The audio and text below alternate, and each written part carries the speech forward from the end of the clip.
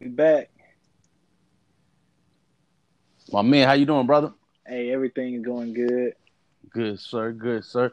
Man, we how we doing? We knocking these shows out, man. Uh, this show we gonna talk about, man. Daryl Bevel and the coaching staff, man. They not gonna make it for the game, man. Yeah, so and it's really it's not funny, but what happened was I believe, something happened with one of the guys who's on the COVID list. One of the coaches I think actually did test positive for COVID, and he came in. He held like a meeting in his office, and so pretty much all of the main coaches were in that meeting, and so they were all exposed. They were all exposed to it. So of course they had to do a 5 day, like a 5 day quarantine. Um, Now this is the thing: the quarantine tomorrow will be the last day. So if they were playing on Sunday, this would be a non-factor. And I know that Dale Bevel in his press conference he said that they tried their hardest to get the NFL to push the game back, to Sunday, so that the coaches could be out there. Right. But the NFL refused. They they refused.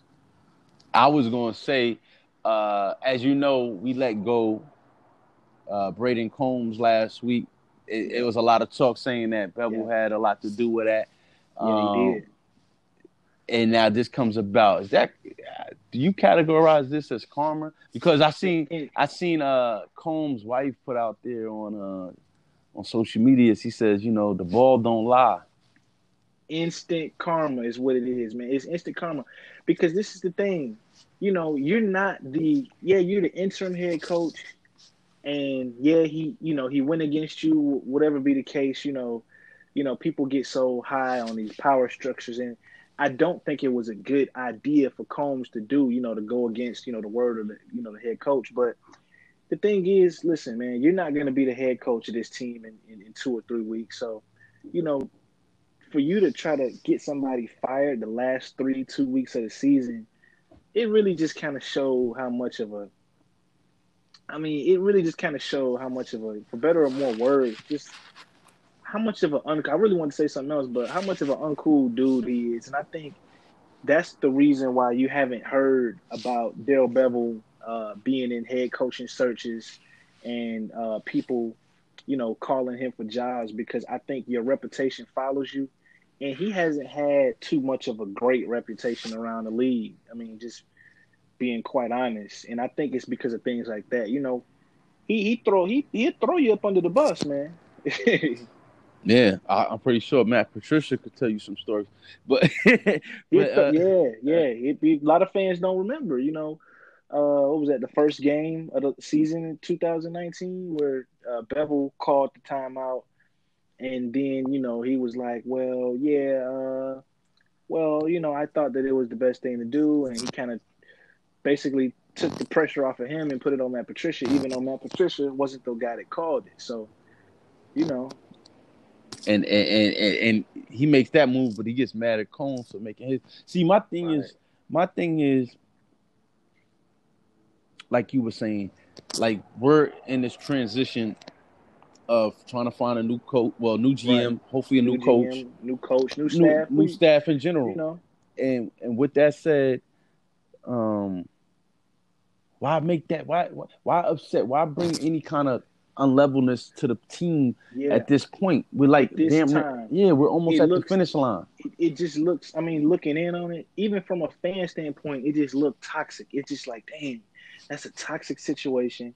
They still, what I'm saying, they not even, because it's like, me personally, I didn't want Coombs. I'm gonna be honest. I didn't want the guy to be fired just because he's the best special team coordinator that I've ever seen with the Detroit Lions. And maybe, just maybe, that I was thinking, if a GM comes in and you look at the team as a whole and you analyzing the team on what you got good and what you don't have, and you kind of like, okay, I know I got a guy here who can keep my special teams, at least top five, top 10 special teams.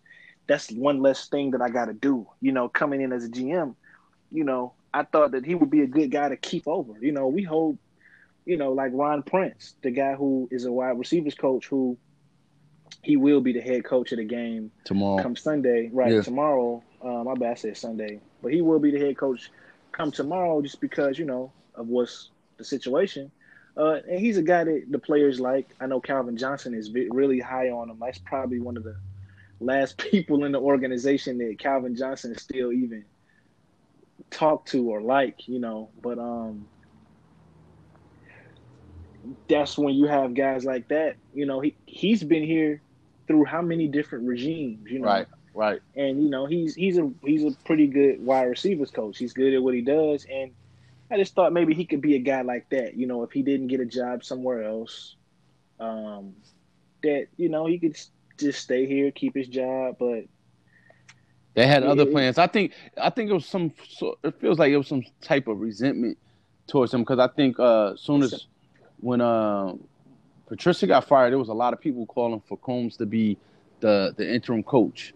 And yeah, it's probably a little bit of smoke and fire there. I mean, I heard that it had been brewing between them for a good minute. It had been brewing between them for a good minute, and I think that's because Coombs, he looked like he a young, confident guy. He's confident in what he's doing. The players that he coaches, they all came out on Twitter and that was the big thing for me.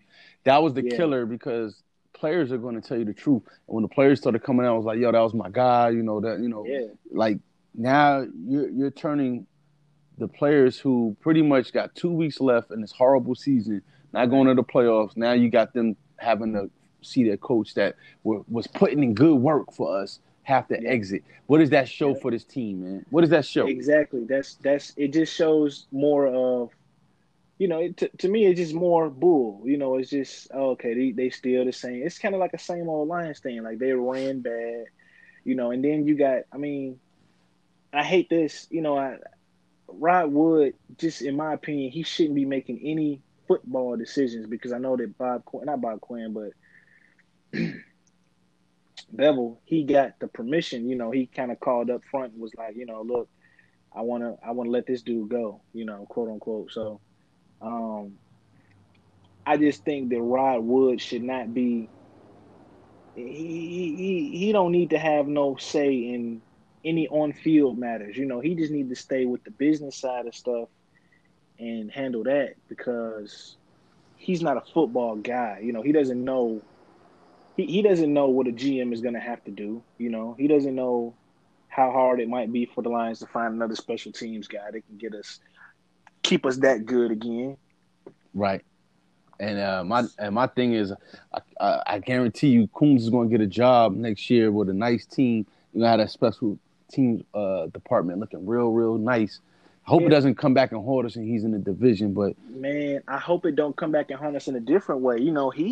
He was a guy. He's one of those young guys that people were looking to kind of take under their wing. Like they were saying in like 10 years, this guy, 10, 8, 5, somewhere in that timeline, that this could be one of the new head coaches or one of the best head coaches or best coordinators.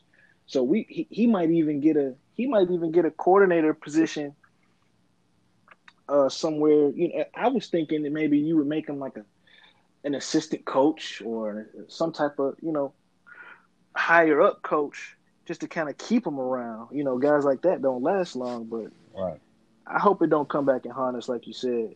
Yeah, I'm definitely gonna keep record that with the podcast. This is the Detroit Lions season, the podcast. We're gonna keep track of that, especially next year and for years to come, and we'll track back to this specific podcast if Mr. Combs comes out there and excels in the league. We definitely gonna come back to this and revisit this, man. But with that said, man, we're gonna go to the next segment. See you in a minute, bro. Appreciate you for the show. We out.